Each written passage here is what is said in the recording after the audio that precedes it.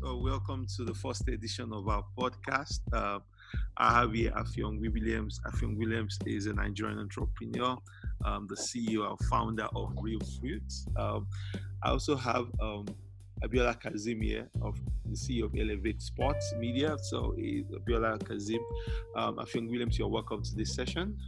Abiola, you're also welcome. We would have this is going to be a session about Nigeria. We want to look at existential questions. What are the things that we should do right in Nigeria? And I've chosen these two people who are my favorite people. Favorite people because I always like their perspective to issues when it comes to Nigeria.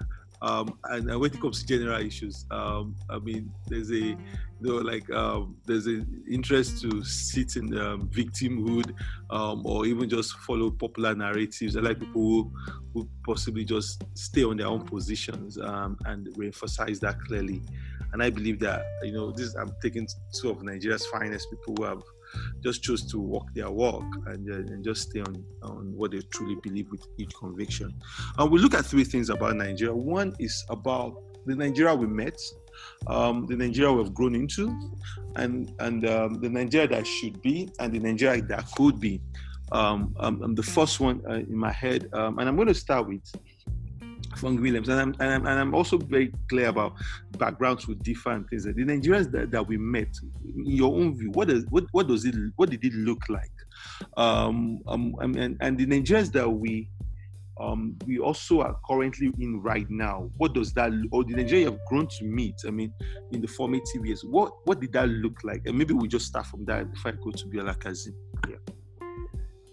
Okay, thank you very much for having me, Sean, and thank you for thinking me worthy of sort of contributing to what sounds like an important book, and to your own chronicling of and adding to sort of the historical knowledge of Nigeria. I think that's a really great feat, and I commend you, and kind of honored that you think I'm worthy of talking about this. So I'll just get right into it.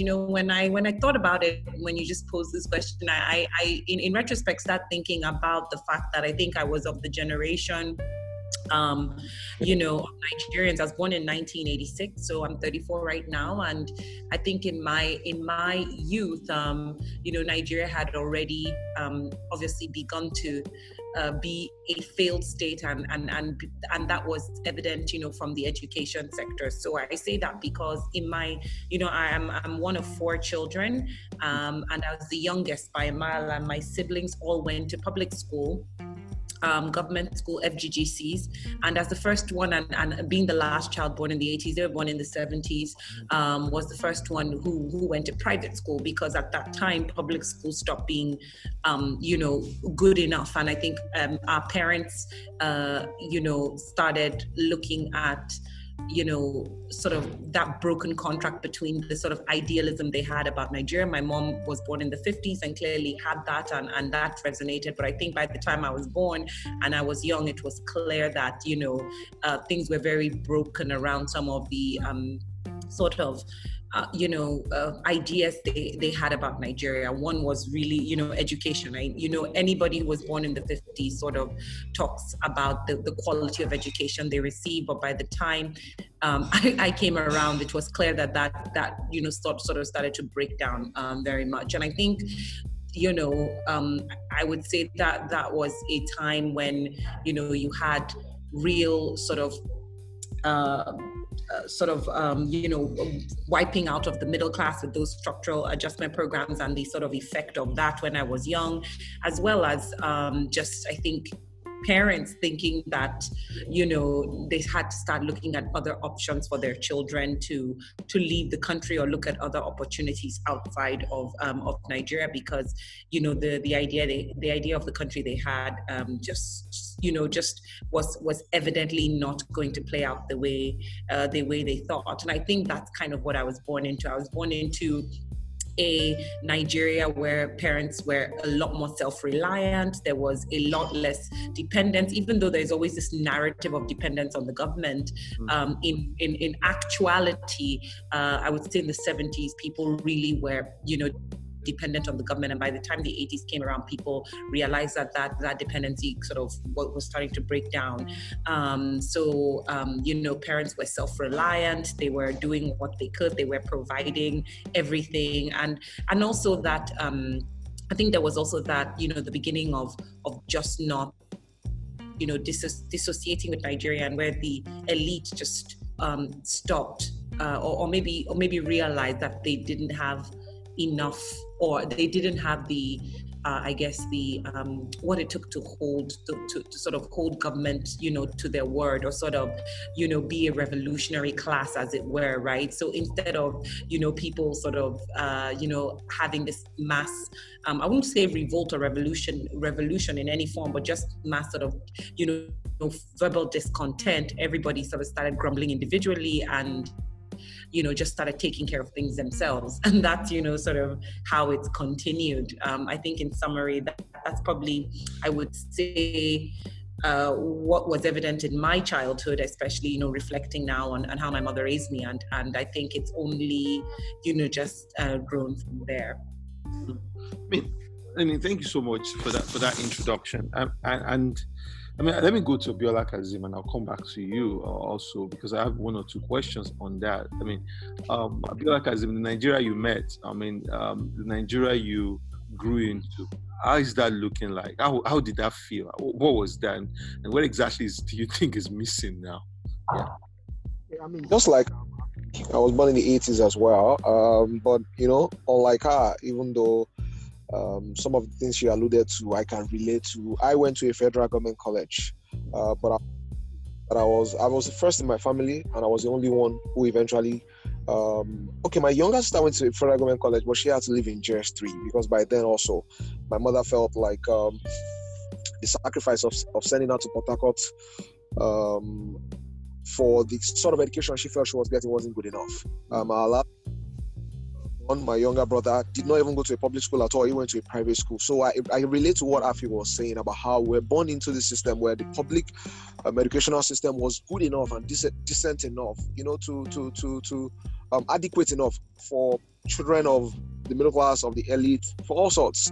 But as time went by, it became quickly apparent that the level of depreciation that our sector had witnessed. Shem, can you hear? Abiola is breaking.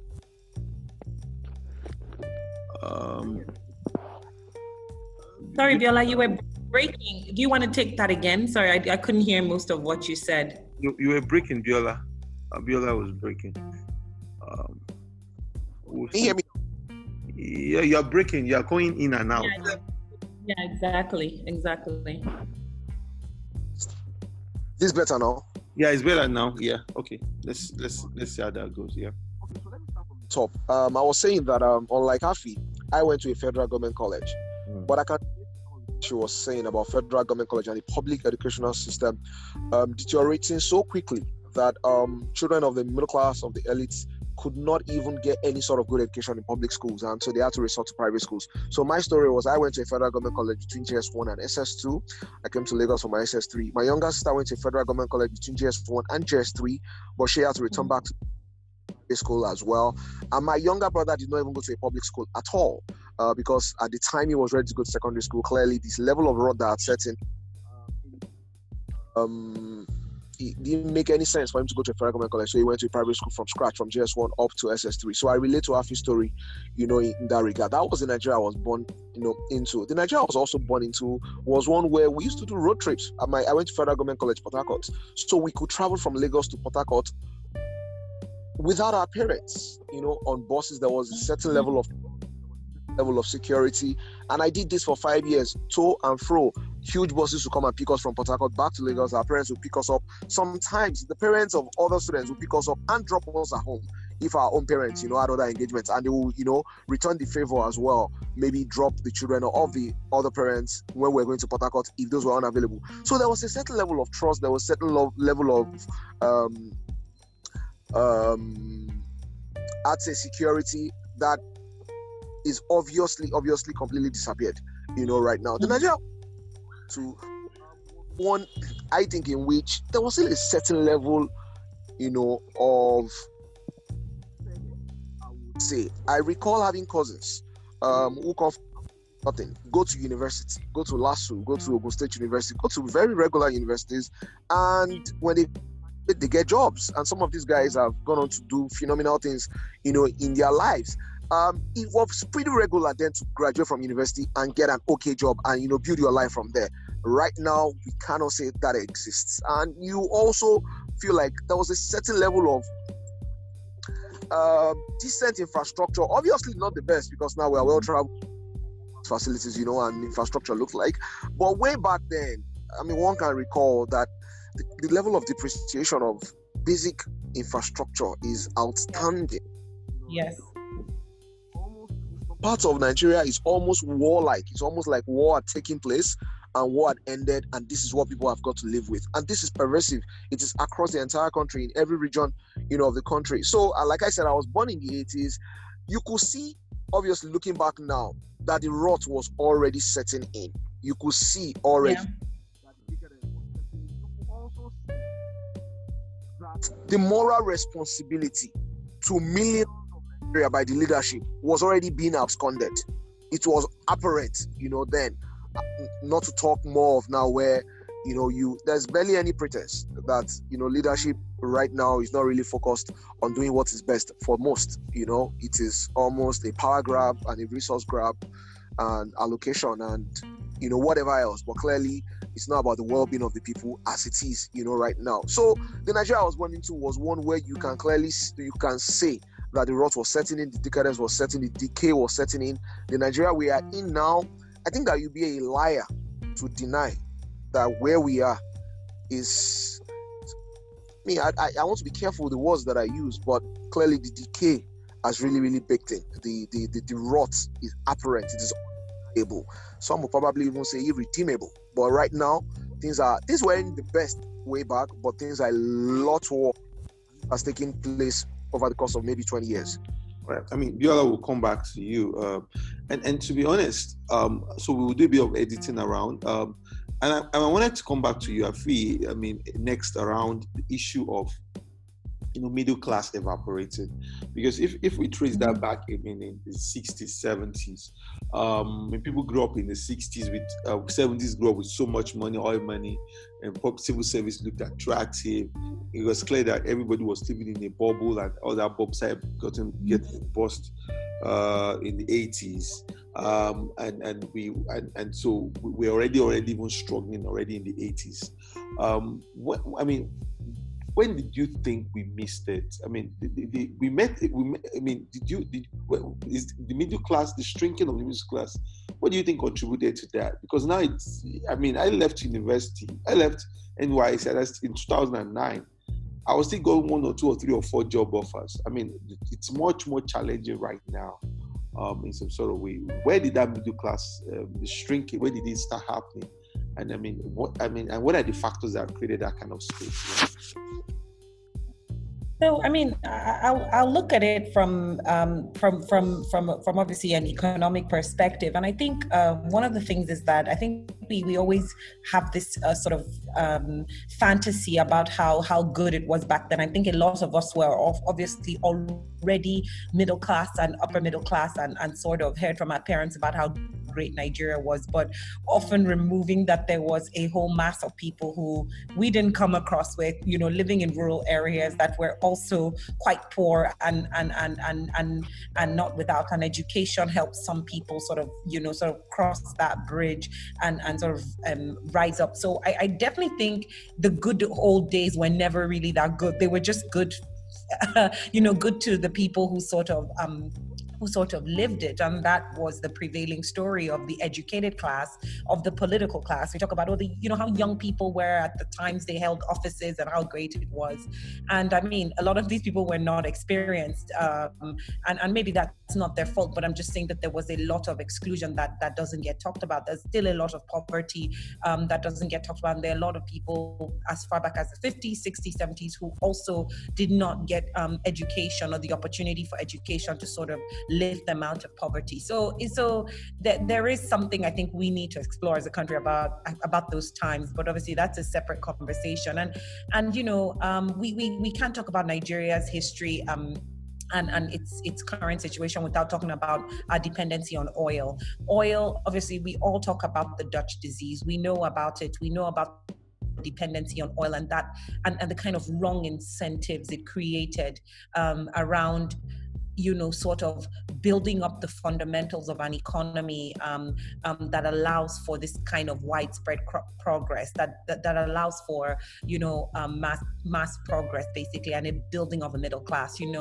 I'm not one to say, oh, I wish we never found oil, because I don't know where we would be without it, just given how, dependent we are on it. But, it was certainly mismanaged, and it certainly, fell for the worst, the worst sort of version of oil, oil dependency. There is like Norway, and then there's like Qatar in the Middle East, and then there's Nigeria that has 100% tied its whole political economy around sharing oil money.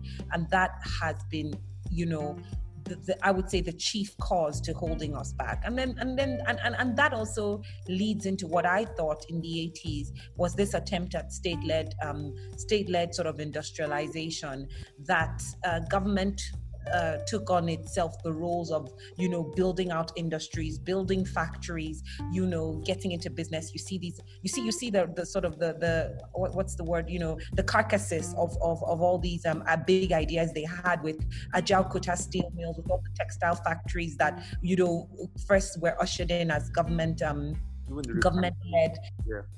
Yeah. And government built, and then they followed up with all sorts of protective tariffs. So we got into this idea of like, the government, central government control because of oil, central government control because government felt it was best place to run and build an economy.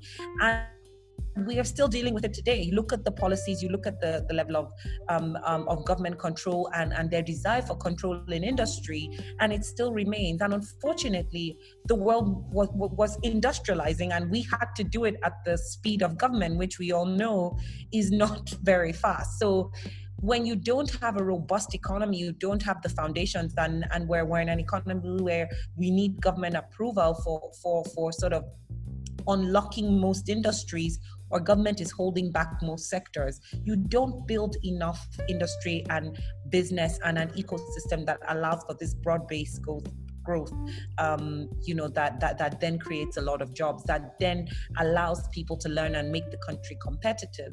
So now we're in a place where even, roads we need government to build, and if they don't, they sort of go turn by turn. The port is still so heavily dependent on government. Everything that sort of would usher in this kind of expansion that we want to see, we it's choked by government control, and I think that's sort of where we went off, and unfortunately we're still on that track, that the government never saw itself as an enabler. It saw itself as the master almost, and that's because of the oil money, and now that's very, very hard to sort of undo. So we're in a situation where I think we're still facing the hang-ups of oil, and we continue to, and unfortunately we're going to get the same results. I think we're seeing it. We're seeing the results of just sort of repeating the same policies every decade, and I think that's sort of how where we're at with with just the limited sort of employment opportunities for Nigerians. So I mean, if I get you right, what you're trying to say is that we became a country that continuously expanded government and the notion of government doing business, and like you said, the carcasses of either it was refineries at Jakarta, the steel halls, the textile industry, whatever that was, it still lives with us right now. It's still staring in the face. I mean, the last, let me come to Abiola here. And it's just to look about, also the same question. Our middle class, I mean, and like I feel we might be in that bubble to assume that, it was rosy for everybody in the 70s and the 80s. But I remember in my book, I mean, I started with a quote by the Time magazine in the 1960s. I mentioned that whatever Nigeria becomes, is going to be the face of Africa. I mean, there was a piece about Time magazine about that, and so everybody had this, this expectation of Nigeria, and we found great oil in the 70s. All the whole thing, and it looks like we were going to get it. What do you think? Why and for me, it's this: the middle class is shrinking, or even it's becoming apathetic. Like everybody wants to travel out of the country. Everybody wants to build a backup option to Nigeria. Where do you think the middle class? Where do you think we lost that opportunity? Yeah, I think it's in many ways. I think Afia, she made a spectacular point of how we're dependent on oil, and our government arrogated itself powers that it clearly did not need, and to play roles that there was completely no interest and no competence, to carry out, and we are paying a really, really huge price, for that. How do you have the middle class, and how do you keep the middle class? Having well-paid jobs, sustainable well-paid jobs that you could grow into, spend 15, 20 years, build an entire career around. What happened simply was that those jobs started evaporating, so much so that the entire if you don't have a good civil service job right now, you don't have a job in telco, in banking, maybe a couple of FMCG, a couple of other categories. Yeah. The only other way of being middle class is to run a successful business. And even that, the moment it does look like you are doing quite well, all manners of agencies are going to come after you to, in some way, make your life a lot more difficult. The reality of the matter is that there was no plan to build a middle class, sustain a middle class, or exactly, that fundamentally is what has happened. What happened was that successive government did not make any of these plans. Successive government continued to arrogate itself the kind of powers that we, quite frankly, I'd say I've never seen. Of course, in some other African countries, governments, have done all of these things, but the result is the same. The approach in many respects have been the same. The results all across Africa, are also the same. So there has never, ever been any plan. But whatever middle class we have in this country for however long has been purely accidental. There was no sustained plan to keep people in well-paying jobs, pay your taxes, have investments, have assets, and in some way just get his wealth, to go around. And fundamentally, what is happening in Nigeria right now, in my head, is that those who are, you can even say, in the middle class, are so afraid of losing what they have and losing that status that they are either fleeing the country or they are pushing to become the elite in ways that one will probably say are not the best, because you literally can lose everything that you have. One government policy, one health emergency, your status as middle class can completely evaporate. So my conclusion will be that successive governments have not made any plans, do not see how vital it is to keep a middle class for people. I mean, great stuff. I mean, let me come back to you, Abiola. So, Nigeria, and which means we are practically wrapping up. The Nigeria ahead, the Nigeria that we're looking forward to. This next step, Nigeria. What does Nigeria? What do you think Nigeria could be? And what do you think Nigeria would be? Let me put it that way: could be and would be. Could be means this is how big we can be. And if you're going to take three things that you think we have to do that have to be of urgency, that we have to do now, what would you call it? Yeah. The reality of the matter is that in life, in everything, there's a window for you to be all that you can be. If you kick the can down the road, it becomes harder. You can be all that you can be, but it's best for you to do it as quickly as you can. Can Nigeria still be great? Of course, yes. But the task of being great, of being as great as we all thought we could be when the country got independence in the 60s, has become incredibly hard. Not impossible, but incredibly, incredibly hard. I have a theory that most people get into government with great ideas about how, to fix things. And when they see how difficult the task is, I think that they just, give in and just become like the next guy, because literally the kind of work it will take for you to fix things. I also think that we have built a culture amongst the populace, and we've built a political economy where, are we going to be honest? Do people really want all of these problems solved, or they just want their personal problem solved? Those are the kind of answers that we have to honestly answer. Talking about the things that we need to do, obviously education will have to play a big role. We have a very young population, but underemployed, unemployed, uneducated. tinderbox is ticking. It is clear. If we want to be the Nigeria that we have the potential to be, we have to make very, very, very huge investments in education. That is fundamental. Number two is our fault lines. They are becoming more and more apparent. You can almost say the country is becoming balkanized. Obviously, there are deep trust issues. And I'm talking about along tribal and religious lines. These things have been with us, but year on year, you can see that these fault lines are getting deeper and deeper. And unless we fix those structures, it will become difficult, because you need a certain level of consensus to be able to achieve meaningful progress. And I speak about a country, about an organization, about a youth, whatever it is. You need a set. I mean, of course, you not agree on everything, but you need a certain level of consensus. And we have not been able to achieve anything close to the kind of consensus that we need for us to be able to make, rapid progress. The last thing that we need, obviously, is visionary leadership. That is something that is deeply lacking. I mean, we have successive governments.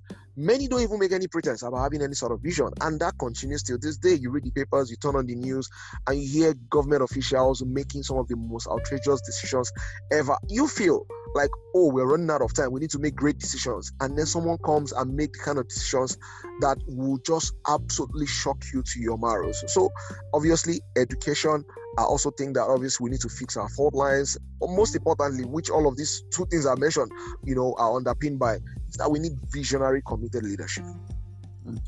I will take it to you from the elite consensus. I mean, a lot of people say a society is a product of elite consensus. Whatever how the elite of the country thinks. I mean, that's how finally you are going to end. And I'll put it also to you, what could we be? What would we be?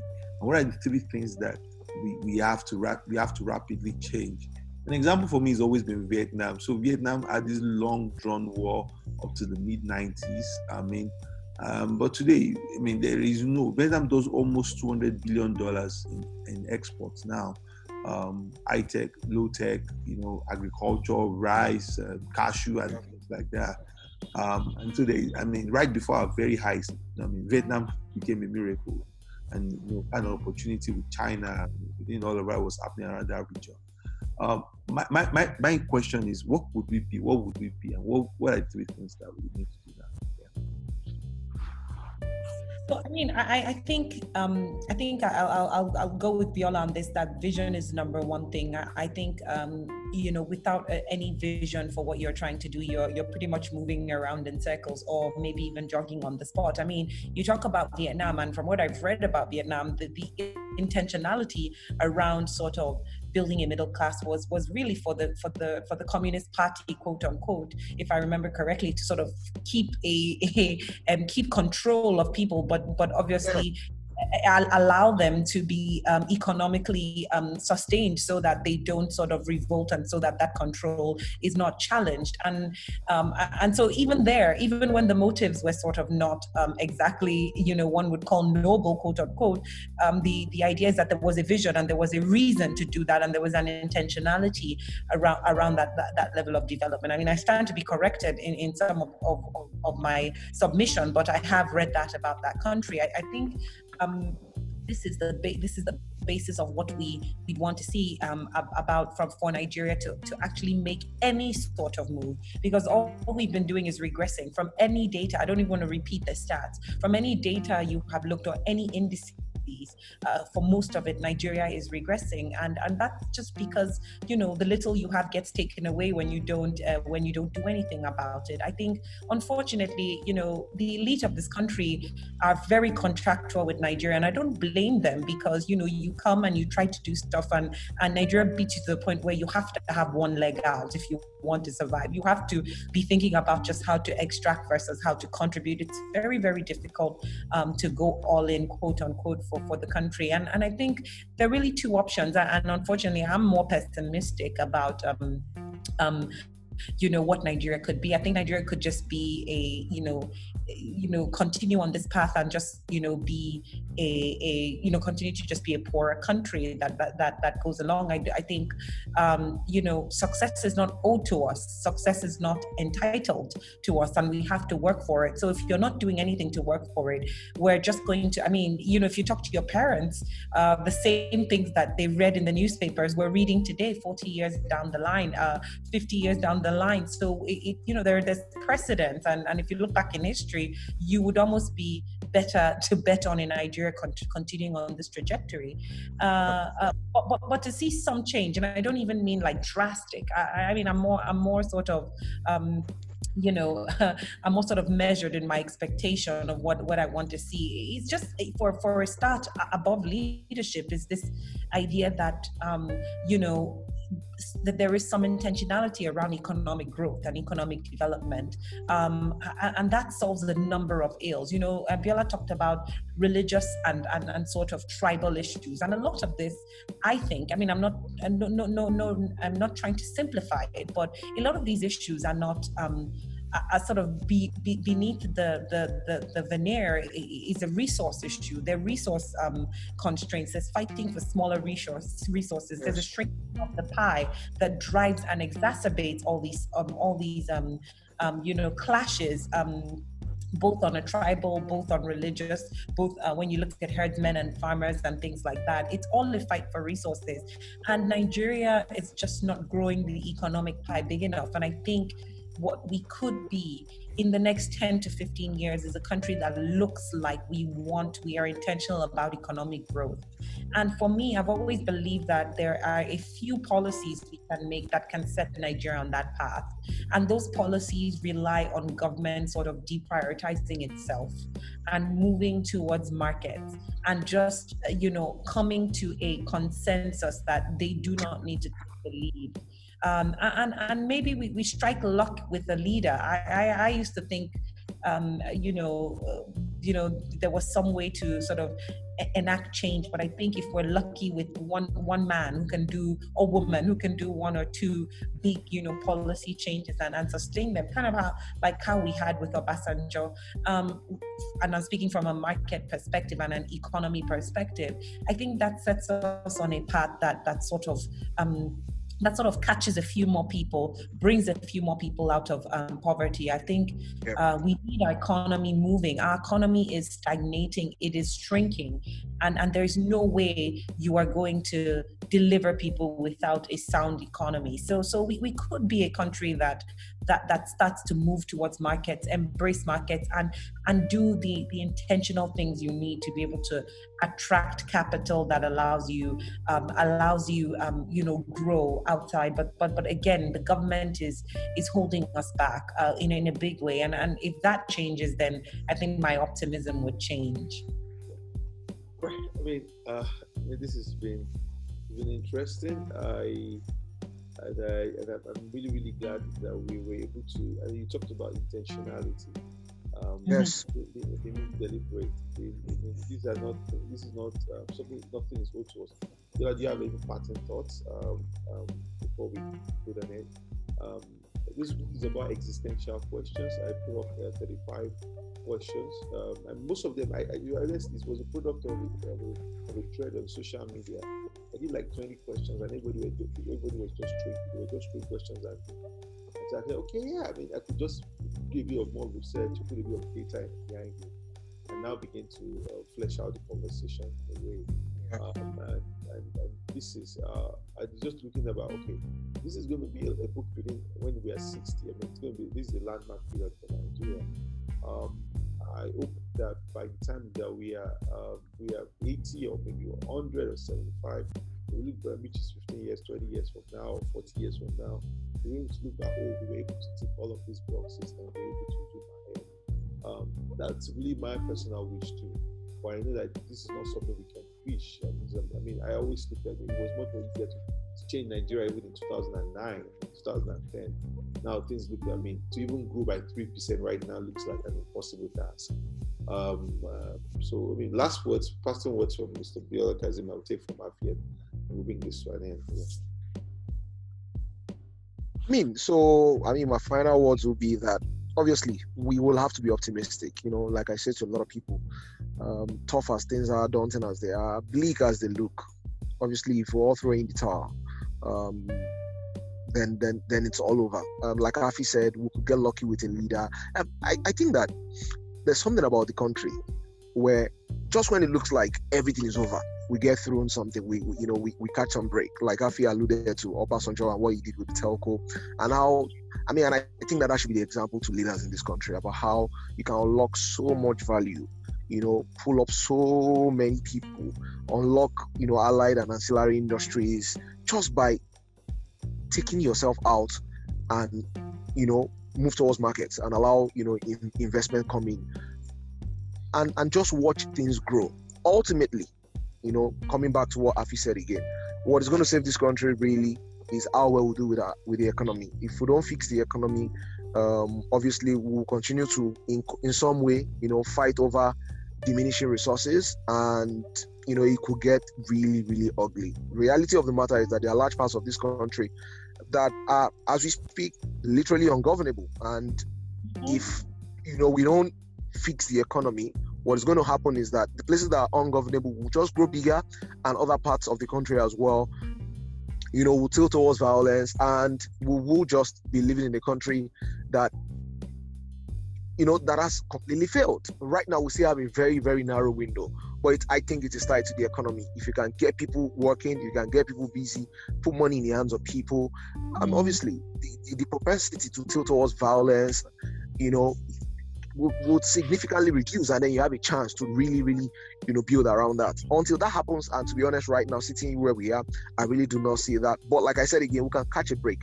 We could get a leader who will come in 4 or 5 years, set the country on that path, and you hope that no other leader comes in some way to reverse the progress we made. Literally, a lot of the progress we made under Obasanjo, from an economic perspective, have been reversed. A lot of those gains, have been reversed. But clearly, what is going to keep this country together, what is going to save this country, is fixing the economy. If we don't, things are going to get worse very, very quickly. We have too many young people who are not doing anything, who are facing a bleak future, and the corollary of that is that you're going to have pockets of violence, you're going to have unrest, you're going to have insecurity.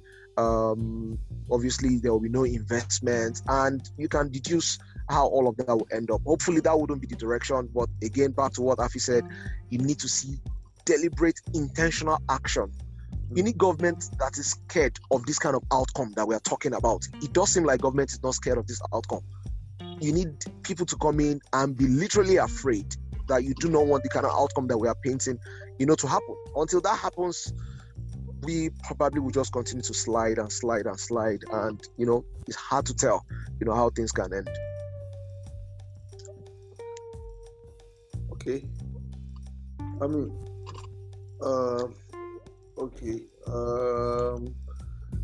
Happy parting words from your hand, deliberate intention. That would be the summary, because we will do a blog and do like the audio file with it. So Happy, your own point, your parting words for come to the end. I don't know if I can follow up on that, Biola. You kind of a big dose of reality there, and I've been searching for some optimism. I've been thinking about what I could say. I think what I would say is that for as much as Nigerians can, we should, as individuals, just be, maybe one lucky or maybe one out for us while we're trying to figure things out here is the changing world of work, and how we may be able to have an opportunity to start, while being in Nigeria, but working outside of Nigeria. So as individuals, not as a country, as in individuals, get opportunities to sort of do work outside of the country, remote work. Obviously, the impact of technology and all of that can save a few youth. So I would say, as young people, who have a shot and an opportunity, we should lean into that as much as possible. But that obviously just solves the problem for a very, very tiny minority of Nigerians. For the majority, we need a government, like Biola said, that is scared of an apocalypse, and apocalypse they don't just happen on you. They creep, and then they become unmanageable. And I think we do have a narrow window. We're getting to that point. And what's going to happen is, everybody who could leave Nigeria will leave, and it'll just be another country. I mean, sorry to just take us back, but in recent, in the last decade, Nigeria was the giant of Africa. If you ask anybody today which countries in Africa they think have hope, Nigeria's name does not come up anymore, because I think it's kind of evident to most people that we're not doing what it takes to be that country. So we really need to either have some competition or have some desire to really want to turn things around, and I hope through some leadership and through some lucky breaks, and I mean in some states at the federal level, but maybe even in some states, we start to see some progress that will build a competition that can be replicated, and I hope that's a solution to sort of fast track this development we all want to see. All right. I mean, thank you so much. It's a whole big pleasure. I'm really, really grateful for this first session. It's like breaking the ice and I get to do much more. We hope that before October 1, we're able to have the 6 sections, and possibly we're going to publish it gradually. And I'm going to be in touch. When the book is also right, I will get the copies across to you. Thank you so much. Thank you, Sean. Thank you, Sean. Pleasure is all mine, and it's an honor. Thank you so much. Thank you, Afi. Yeah, have a good All day. right, Afi.